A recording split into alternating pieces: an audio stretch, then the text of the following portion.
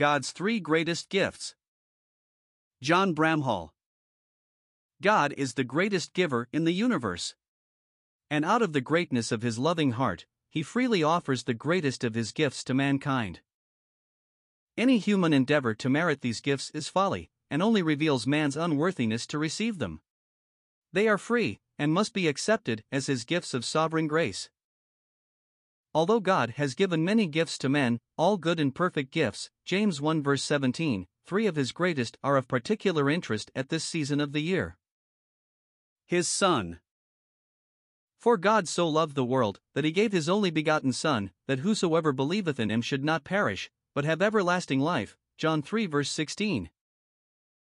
None but the Father is able to reveal the greatness of the Son of God, and this he has done in Hebrews 1 verses 1 to 6, where he presents to us 7 of the supernal glories of Christ. He is the future ruler of the universe, the appointed heir of all things. He is to be a universal potentate, with the heavens and earth under his rule. This is the Father's declared purpose, to gather together in one all things in Christ, both which are in heaven, and which are on earth, even in him. F 1.10. He is the past creator of the universe, by whom also he made the worlds.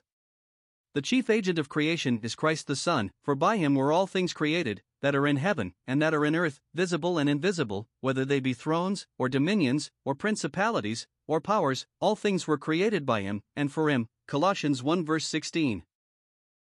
He is the eternal Son of the Highest, very God himself, being the effulgence of his glory and the expression of his substance. J.N.D. Transactions. He possesses every divine attribute of God's moral glory and being.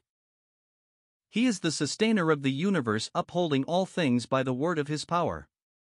He holds the mighty universes together, for he is before all, and all things subsist together by him. Colossians 1 verse 17, J.N.D. Transactions. Every atom is in his mighty control, in him, all things hold together. Confraternity Transactions. He is the great sin purger when he had by himself purged our sins. The greatness of sin in God's moral universe he alone could put away to the infinite satisfaction of a holy God, and this he did.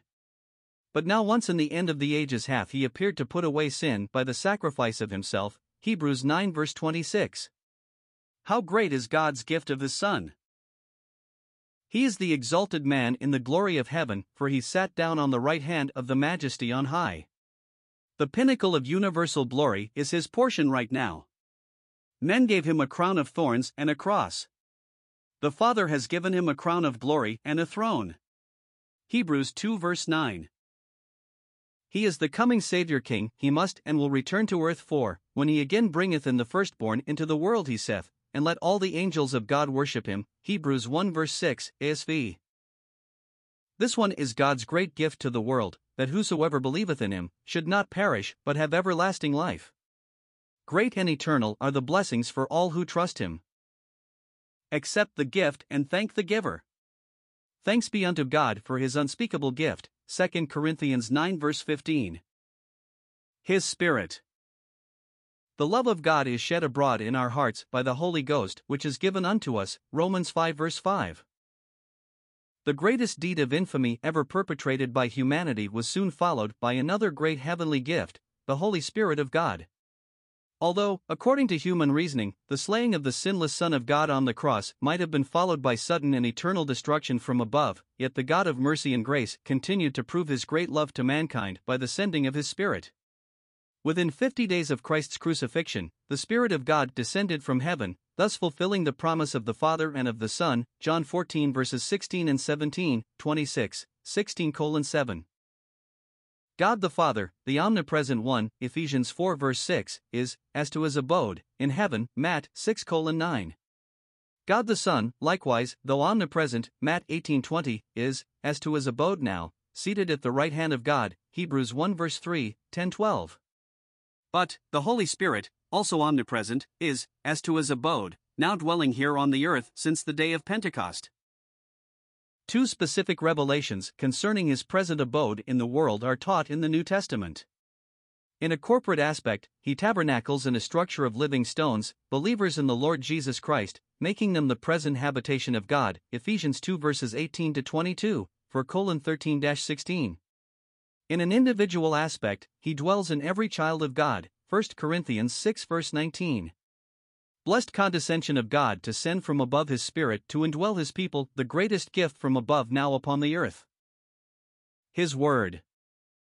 All Scripture is given by inspiration of God, 2 Timothy 3 verse 16. An infallible book from the hand of God. A divine library of 66 books, yet one volume written by about 40 different men over a period of 1,600 years.